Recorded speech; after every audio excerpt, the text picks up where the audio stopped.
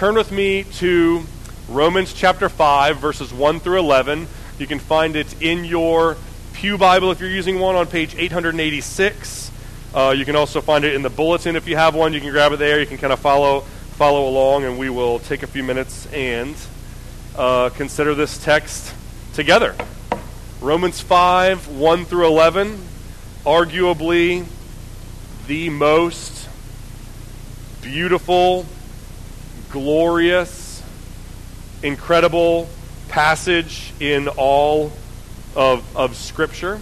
And so, I'm excited to consider this text with you guys for a few minutes this morning. Last year, when we were in the book of Romans, we looked at chapters 1 through 4 and saw the wrath of God and the grace of God, right? Paul kind of works systematically to show that all humanity is under sin, under the wrath of God, Jews and Gentiles, religious and non-religious, righteous and unrighteous, right? Everyone is under sin. Gentiles and non-religious people have exchanged the glory of God for created things, and they worship idols.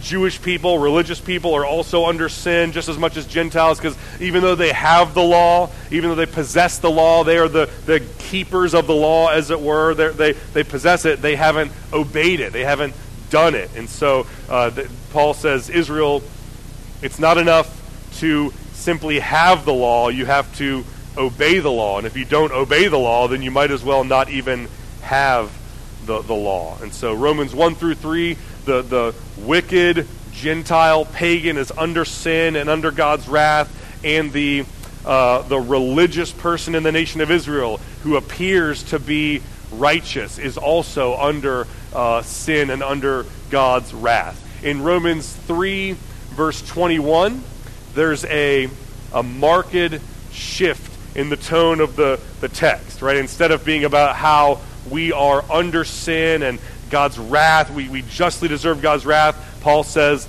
now the righteousness of God has been manifested apart from the law. So starting in 3:21, he starts talking about this other, right? He's established that we lack the righteousness that we need to please God and earn God's approval. And so in 3:21 and following, he talks about this alien righteousness, this other righteousness that is given to us by grace, right? All have sinned and fall short of the glory of God, but are justified freely by God's grace as a gift. So we trust in Jesus. The righteousness of Jesus is imputed to us so that we can be treated as if we had lived with that righteous life.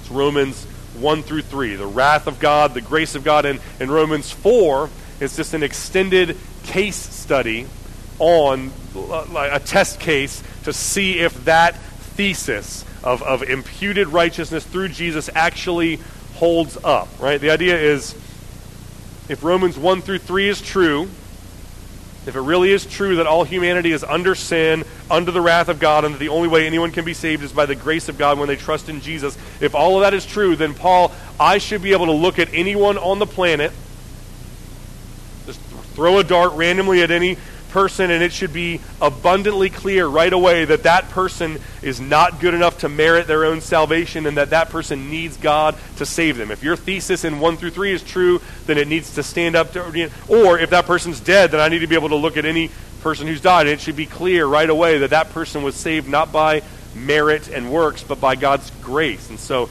he looks at the most righteous person that a person of the nation of Israel in the first century could think of, and that is Abraham, and shows that Abraham was not saved by his works. He wasn't saved by his religious accomplishments. He wasn't saved by adhering to the law. Abraham was saved by faith. So Romans 1 through 3, all humanity is under sin. Their only hope is to look outside of themselves to Jesus so that Jesus might save them and give them his righteousness. Romans 4, that was exactly what happened when we look at Abraham as a test case example. This year, 2023, we pick up in Romans 5. We're going to go through Romans 5 through 8 over the next few months. Lord willing, the goal is to be done by Easter.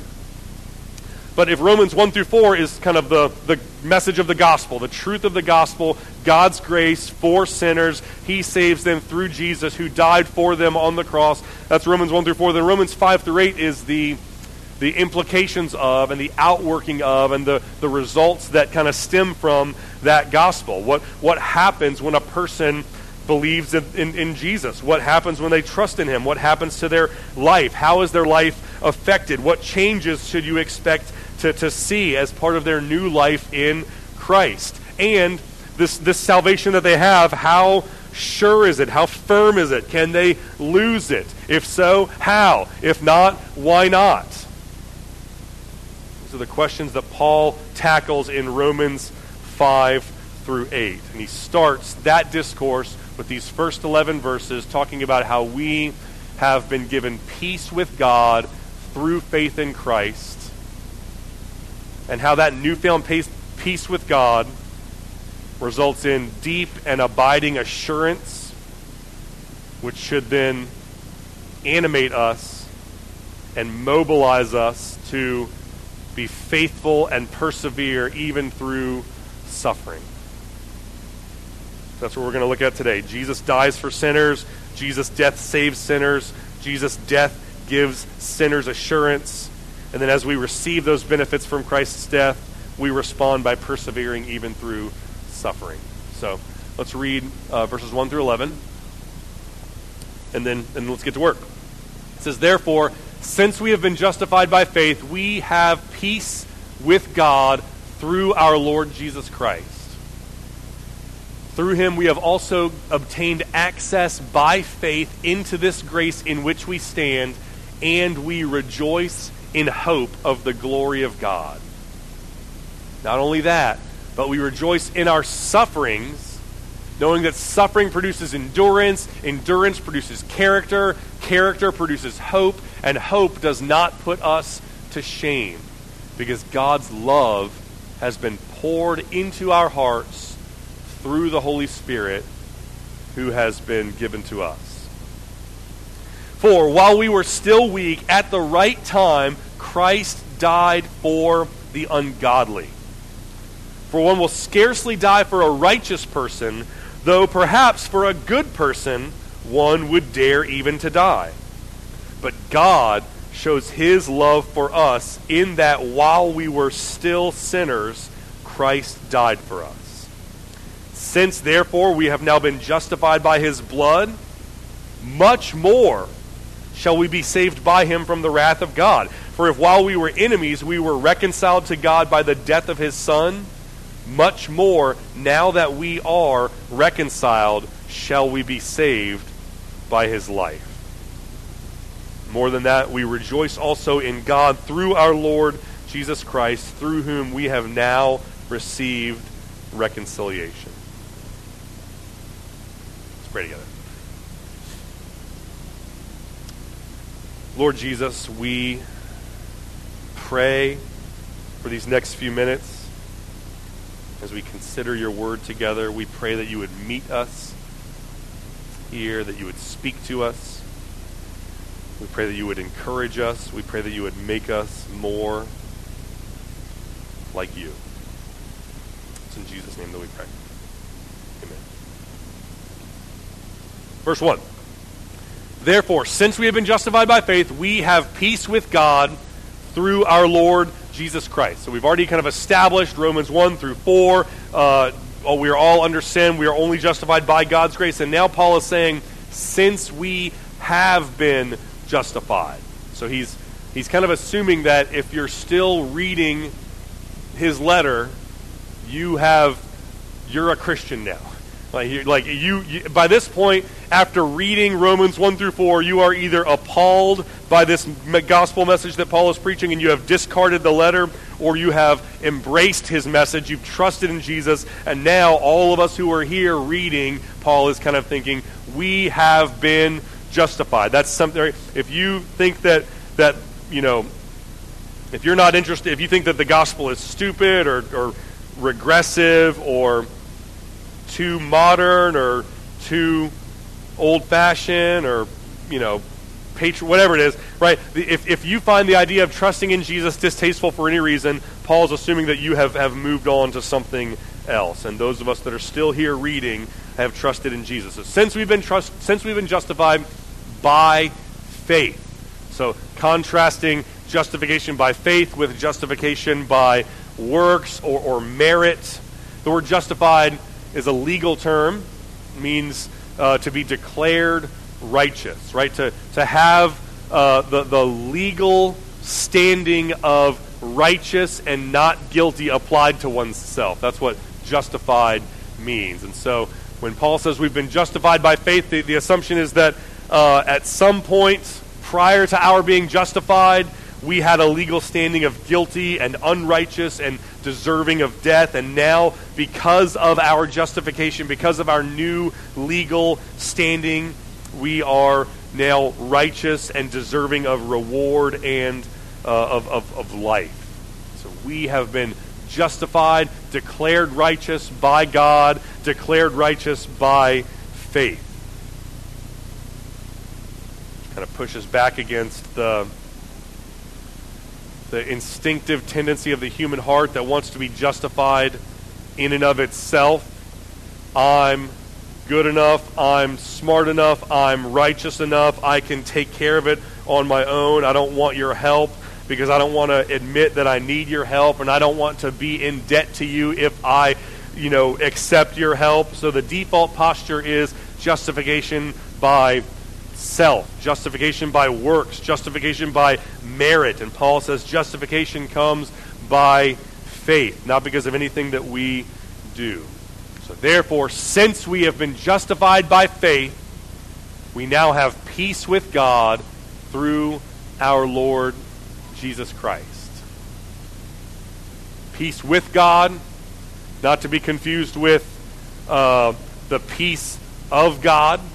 Right? We see that spoken about elsewhere. Philippians chapter 4, rejoice in the Lord and give thanks and pray and bring your requests to God. And then the peace of God that surpasses all understanding will guard your hearts and your minds in Christ Jesus. So Philippians 4, Paul's saying there's some experience that can be had, that can be enjoyed, a deep and abiding contentedness or quietness or stillness in your soul that comes from prayer and the spiritual disciplines. A walk on the beach, there's a peace of God that we can experience, this subjective inner feeling, but that's not what Paul's talking about here. Here he's saying that we have peace with God, meaning that we formerly were not at peace with God. Prior to being justified by faith, we were not at peace with God. We were at enmity with God. We were at war with God. Which is a shocking statement. It's a shocking statement that anyone was at war with God. They hated God, and God hated them. There was real and discernible and palpable enmity between God and sinners. There is no situation that is more frightening, no situation that is more dire than being at war with, being at enmity with God, the sovereign, omnipotent, all-powerful, infinitely righteous, holy God of the universe. If there is ever a situation that you don't want to be in, it's being at war with that being, with that God. And Paul says we were at war with God prior to being justified by faith, and now because of our justification, because we have been declared righteous, we now have peace with God through our Lord Jesus Christ. And that reality that we were at war with God makes verse 2 all the more glorious, all the more incredible, right? Through him we have also obtained access by faith into this grace in which we stand. So we've been given access into the grace of God, the unmerited favor of God, right? The limitless riches and joy to be found in the presence of God. We have that as Christians, as people who trust in Jesus. We have been given access into God's grace. But it's not just that we've been given access, it's that we stand in God's grace. God has given us access into His grace, and when you stand, you're standing tall, confident, right? Assured, right? You're not groveling, you're not wincing on the floor. And Paul is saying we don't just possess and have access to God's grace, we stand in it. God doesn't just begrudgingly allow us into His presence with a glare on His face, thinking, you got in on a technicality, on a loophole, and if I had foreseen it, I would have closed that loophole, but since I didn't, I guess you can come in here and be with me. God welcomes His people into His presence. He celebrates their being there with Him. There's more rejoicing among God and His celestial beings when one sinner repents than when there's 99 righteous people who don't need to repent. God loves and welcomes and celebrates when people come into His presence, and we stand in the grace that He has given us access to, fully assured, fully secure in our positional righteousness with God. God has justified us, He's reconciled us to Himself, and He's brought us into His grace. And because of that, because of how God has justified us, reconciled us, and brought us into His presence, we rejoice in hope of the glory of God.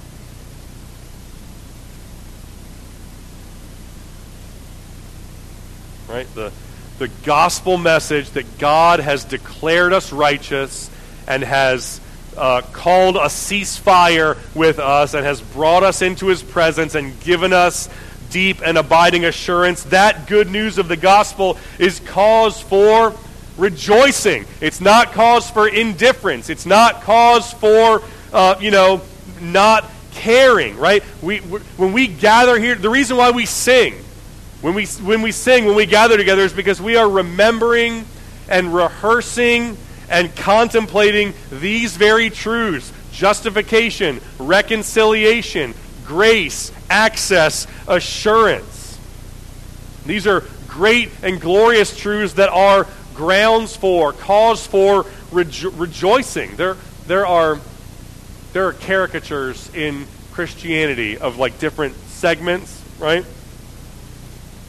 One caricature is the people who are not big on doctrine, but they're big into emotion. So they speak in tongues, they run around, they jump over the furniture, swing from the chandeliers, but they don't have a strong emphasis on doctrine, and so maybe they even affirm theology that's defective or problematic, right? Some Christians are caricatured as emotion over doctrine. Some Christians are caricatured as they're big on doctrine, the statement of faith, the theology, textbooks. They're really careful to protect the purity of the doctrine, but they don't have a strong emphasis on worship, and they lack affection, they lack emotion. As if coming to gather for worship is just attending a lecture in an academic hall. They're called the frozen chosen, what some people call it, right? They believe in election. They believe that God has sovereignly chosen people for salvation. They're very careful with their doctrine, but then when you watch them gather for worship, they look bored. No one is raising their hands. No one is singing with any sort of feeling. Right? They're afraid to show any emotion lest they accidentally be confused for those other guys that don't have doctrine that's as good as theirs. And these are my people. This is my tribe. Right? Like I'm kind of in that group, and to be honest, we've probably dropped the ball a little bit. Because if you believe all the right things about God, if your doctrine is immaculate, if you've crossed your T's and dotted your I's with all of your theology, then it will affect your emotions and your affections. And if it doesn't, then you're not obeying Romans 5:2. You're disobeying this. If you don't rejoice in the good news of the gospel, if you believe it and remain indifferent to it, then you're disobeying Romans 5:2. Christians are not just people who get their doctrine right, they're people who rejoice in the good news of the gospel. And specifically, we rejoice in the hope of the glory of God. It's a question. It's a trick question, so be careful before you answer. Why did God save people? Why did Jesus come and die on the cross to save people? What was the ultimate goal of God doing that? The answer, you could answer any number of ways, but I would argue that the most fundamental answer is for his own glory. God saved people so that God would be glorified and magnified and made to look good and made to look glorious in his saving of his people. The universe is as it was created to be when God is receiving the maximum amount of glory possible, because God is an infinitely glorious being. God created the world for his glory. God created humanity for his glory. Jesus came to die for sinners for God's glory. The good news of the gospel is most fundamentally about the glory of God. And that is often overlooked and easily forgotten. We tend to rejoice more over what the good news means for us than what the good news means for God. But according to Paul, we are to rejoice in God's glory, not in how we benefit from it personally. The salvation that God purposed and accomplished was ultimately for him and his glory, and not exclusively for us and our personal benefit. So we rejoice, but we rejoice in the hope of the glory of God. But not only that, not only do we rejoice in the hope of the glory of God, which we do, but we also rejoice in our suffering.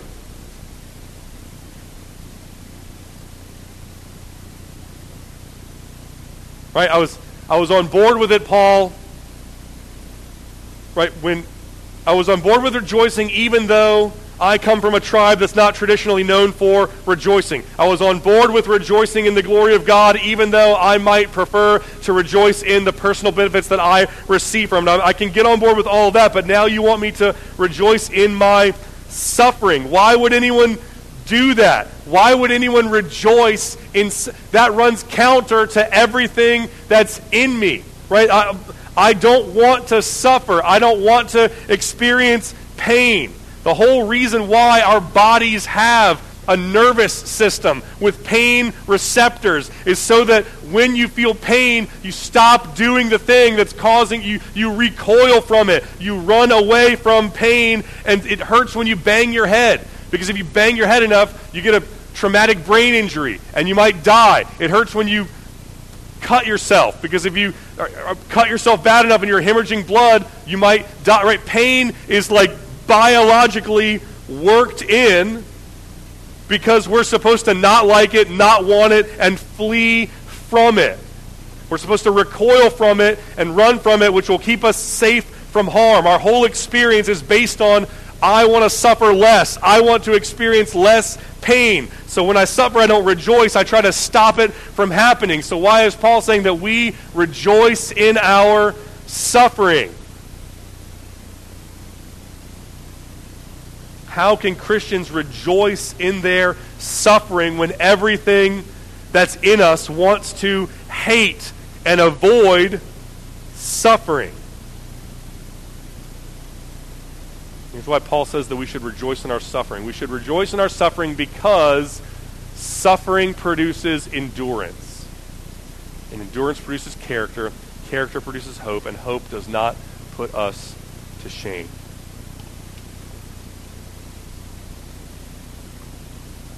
Right? So, all the bad things that you can say about suffering, and there's a lot that you can say about it, of all of those bad things, right? One good thing about suffering is that it produces endurance, right?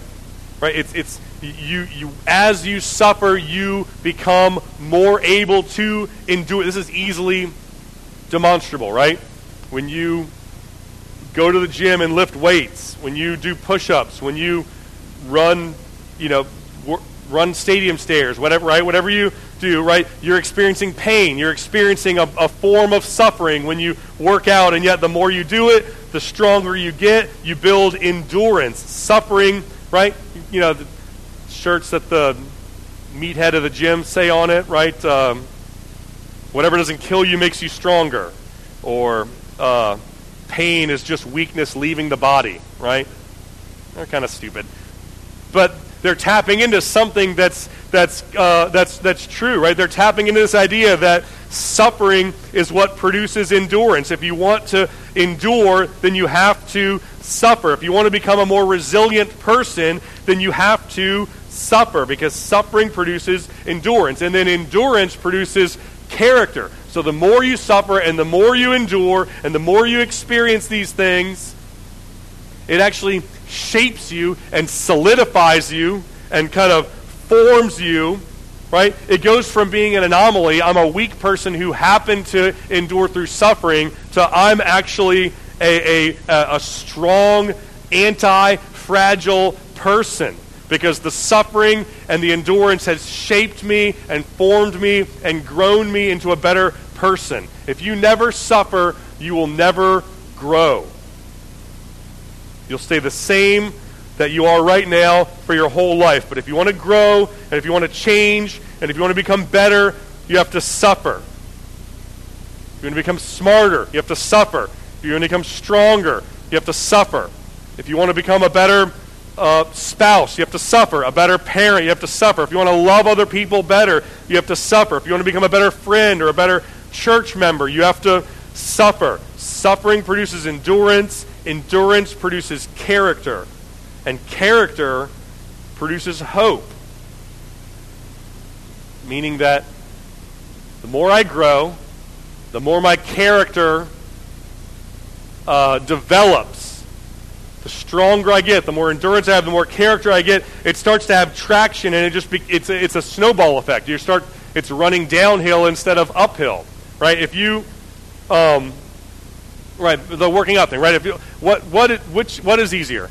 Someone says, I want you to sit on the couch all day, every day, eat Cheetos, watch TV, 5 years, don't do anything, don't move from the couch. And then on day 1 of year 5, you have to get up and run a mile. Or someone else, scenario 2, you get up every morning and you run. You start by running a mile. You work your way up 2, 5.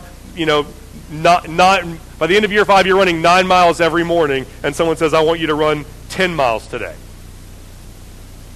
Is it easier to go from running 0 miles in a sedentary lifestyle to 1, or to go from 9 miles actively every day to running 10, right? Because the more that you've built this character, right, it becomes, you're more hopeful that you can continue to grow. As you build momentum in growth, personal growth and development, you have more hope that you can continue to grow. You become more hopeful because you have more momentum. So suffering produces endurance, endurance produces character, character produces hope, and hope does not put us to shame because God's love has been poured into our hearts through the Holy Spirit. So Paul says the reason why, that is kind of an if-then, kind of a domino effect.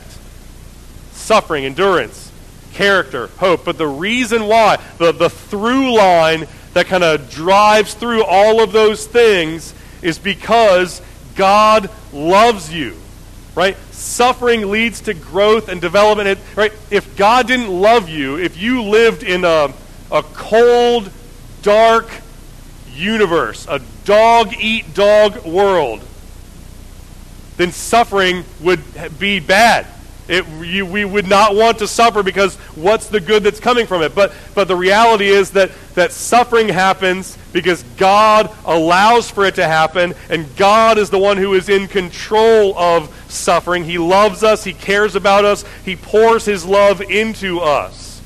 Your suffering and all of the suffering that you are ever going to experience in this life, it was all curated intentionally by God, who loves you and who is never going to let anything happen to you that is not for your good. That's why we rejoice in our suffering. Because suffering is not just the triggering of our pain receptors that are supposed to tell us to run away for our safety. Suffering is something that is allowed and ordained by God for our good, for our sanctification, so that we can grow. That's why we rejoice in our suffering. And that's why we gather here, so that we can prepare ourselves to respond well to suffering when it comes, so that we will be able to rejoice when, right? You know, the team that wins on Sunday, the NFL team that wins on Sunday, wins because they prepared from Monday to Saturday. The military that goes and wins a war wins because they prepared for that war back home during peacetime. If you want to rejoice through suffering and persevere through suffering as a Christian, then you have to prepare for suffering now, which is why we gather. We don't gather here so that so I can give you a little pep talk. We don't gather here so I can tell some jokes or a story that's moving or emotional so we can all leave slightly happier than we were when we got here. That's not why we gather as a church, and that's not why I preach. When we gather and when I preach, I'm trying to prepare you to suffer. When we gather, we are preparing one another for death.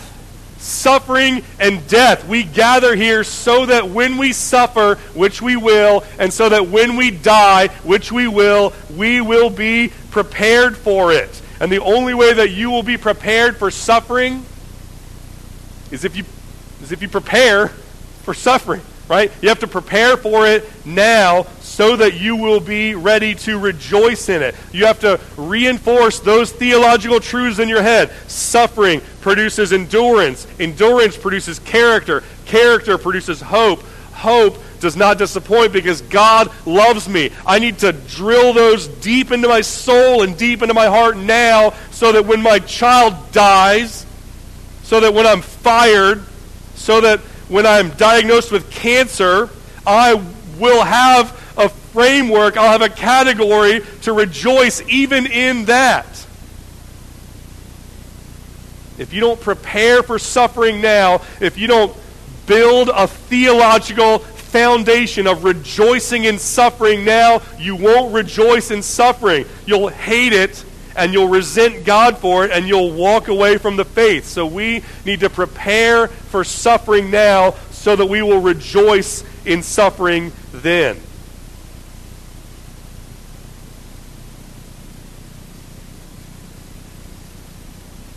We rejoice in our suffering because suffering produces endurance and character and hope does not put us to shame because God's love has been poured. Look how...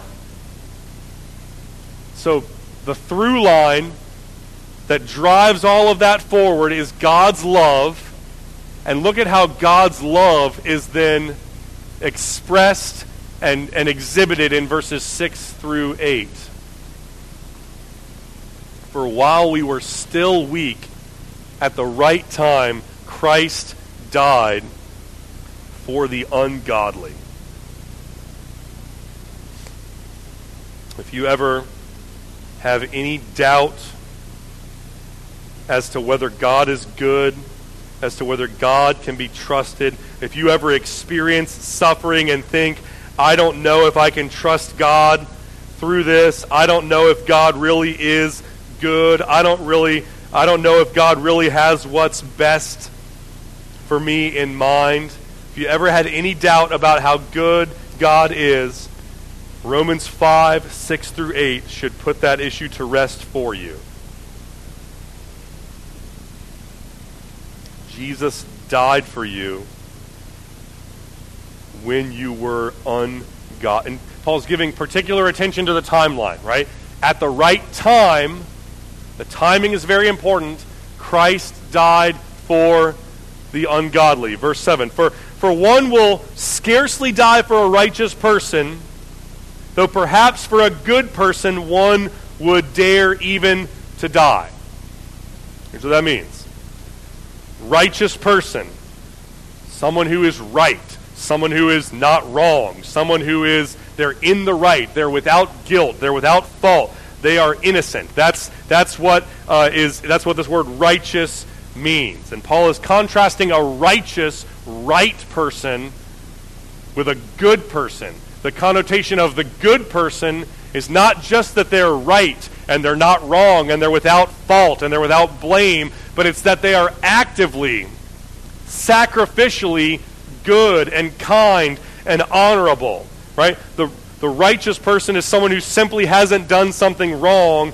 The good person is someone who has gone out of their way, above and beyond, to do things that are good and kind and bless others. And so Paul is saying, no one's going to die for a righteous person. Maybe someone, right? If someone came to you and said, I would like, please sign this, saying that you will sacrifice your life for this person. And you're like, well, maybe tell me about him before I sign that. And they say, happy to. He didn't cheat on his taxes last year. He didn't punch an old lady in the face and take the money out of her purse, right? So he's a righteous person. Then you'd say, well, I don't know if I want to give my life for that person. Like, I'm glad that he did. That's like that's baseline, right? That like I'm not sure that I'm willing to give my life for someone simply because they didn't cheat on their taxes.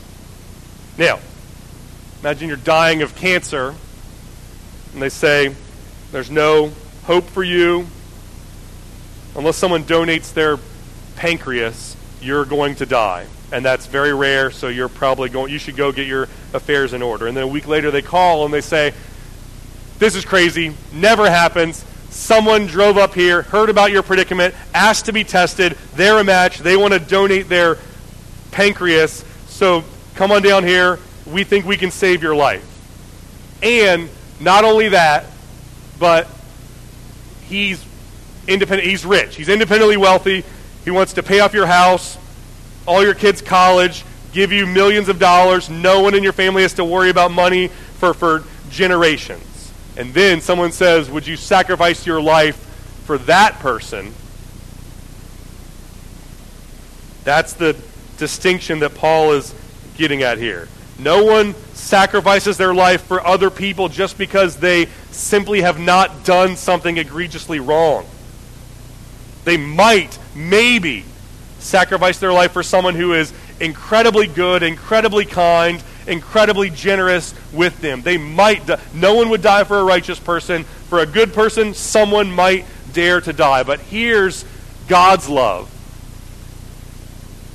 God shows his love for us in that while we were still sinners, Christ died for us. So Christ didn't die for us when we were righteous. Christ didn't even die for us when we were good. Christ died for us while we were still sinners. This is the most incredible, remarkable news that you could ever hear in your entire life. Jesus did not die for you when you were a good person. He didn't die for you when you were a righteous person. He died for you while you were actively sinning against him, while you were at enmity with him, while you had declared war on him. You hated Jesus, and Jesus loved you enough to die for you. You were running from him, rebelling against him, rejecting him, and Jesus died for you in that moment. He left his throne in heaven, came to you. He was arrested, convicted, beaten, executed, bore the wrath of God for you, and he did all of that while you were actively sinning against him. That's how much Jesus loves you.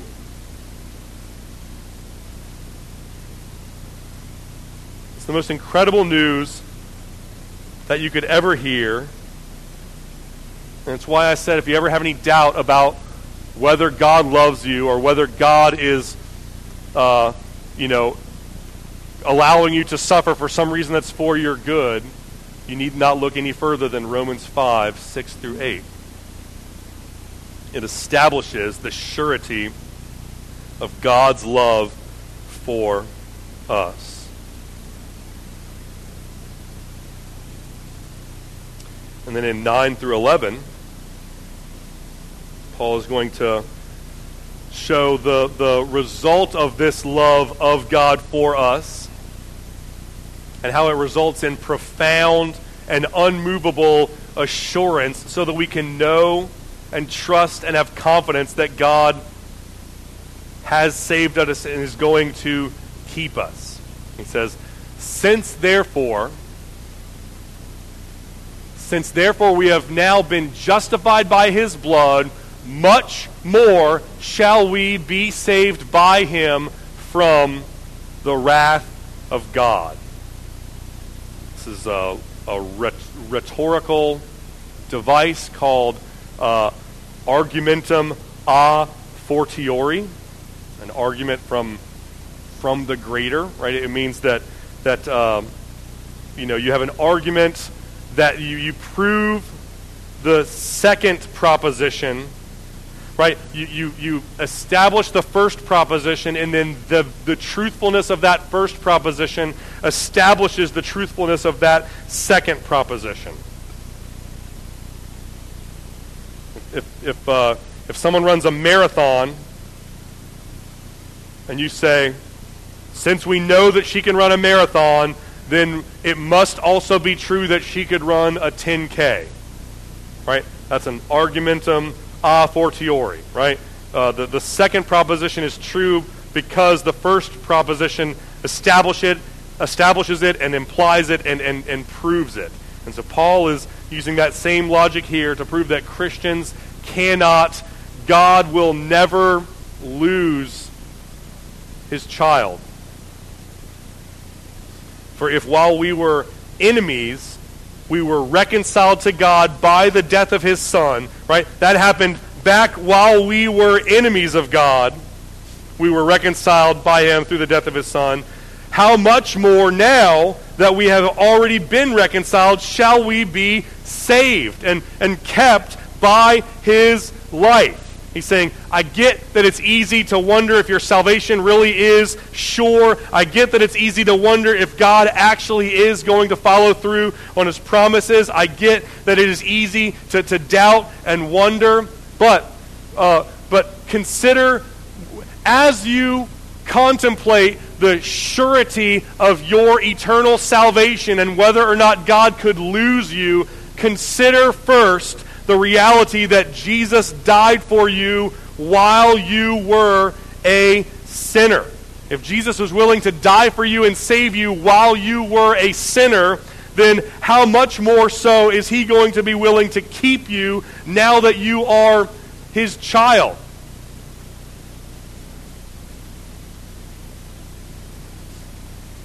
Two more scenarios. Scenario one, your mortal enemy, right? Someone who hates you, they're trying to kill you. You've got a restraining order put out against them. You go witness protection. You got to move states, change your name so that person can't find you, because if they do, they will kill you. And imagine if someone asks you to sacrifice your life for that person. What's the likelihood that you would sacrifice your life for that person who hates you and wants to kill you? That's scenario one. Scenario two, you're a parent. You have a 3-year-old son. Someone asks you if you would be willing to let your son stay with you in your house tonight and sleep in the bed that you bought for him, in the room that you made for him. Or instead, are you going to let your 3-year-old son sleep outside in the cold because you don't love him anymore? Which one of those is more likely? That you would sacrifice your life for your mortal enemy who hates you, or that you would keep your son, your child, your flesh and blood with you and take care of him instead of abandoning him? Paul's saying, if you ever had any doubt about whether God would abandon his child, all you have to do is consider and realize that he died for that. He died for that child before it was. He died for that child when that child was his mortal enemy. Jesus died for you while you were his enemy. So now, all the much more will he keep you and hold on to you now that you are his child. The demonstrable truthfulness of the past tense reality that Jesus died for you proves and establishes the surety of the future tense proposition that Jesus will keep you. Jesus did die for you. That happened. That's a historical fact. And he did it while you were his enemy. And so the question of whether Jesus will keep you now that you are his child, that question is settled. The debate is over. You can know with absolute certainty that Jesus will keep you forever because Jesus died for you while you were his enemy. That's how much Jesus loves you, and that's how much confidence and assurance that you can have in the salvation that Jesus purchased for you.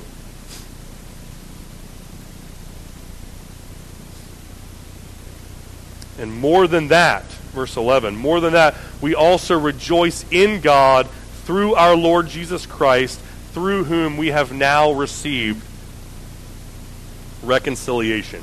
Jesus has saved us. Jesus has reconciled us to God. Jesus has given us access into the grace of God that we stand in. And because of that, we rejoice, we celebrate, we sing with deep and abiding joy. We used to be separated from God. We used to be alienated from God. We used to be cast out of his presence, but now we've been brought near into his presence, justified by faith. We've been given peace with God. We've been given access into his grace. The death of Christ gives us, as Christians, full and deep assurance and confidence to know beyond the shadow of a doubt that our eternity is secure, indelibly. It cannot be changed. And because of that, we rejoice. We rejoice in the glory of God. We rejoice in our sufferings. Even though we hate them, even though we don't want to go through them, we rejoice in our sufferings knowing that they will sanctify us and shape us and form us and make us more faithful. Because we know that our suffering was allowed by and overseen by a God who loves us and cares for us and who will never, ever let us go. Friends, Jesus died for us to save us from our sin and keep us forever. And in light of that, we rejoice. Let's pray. Lord Jesus, we thank you that you gave your life for us, that you died on the cross for us while we were still sinners. We thank you that we've been justified by your blood through faith and trusting in you. We thank you that we have peace with God, that we've been reconciled to God. We thank you that we have assurance and eternal security because of the death of Christ. And Lord, we pray that we could be faithful, that we could rejoice in the glory of God, and that we could rejoice in our suffering. It's in Jesus' name that we pray.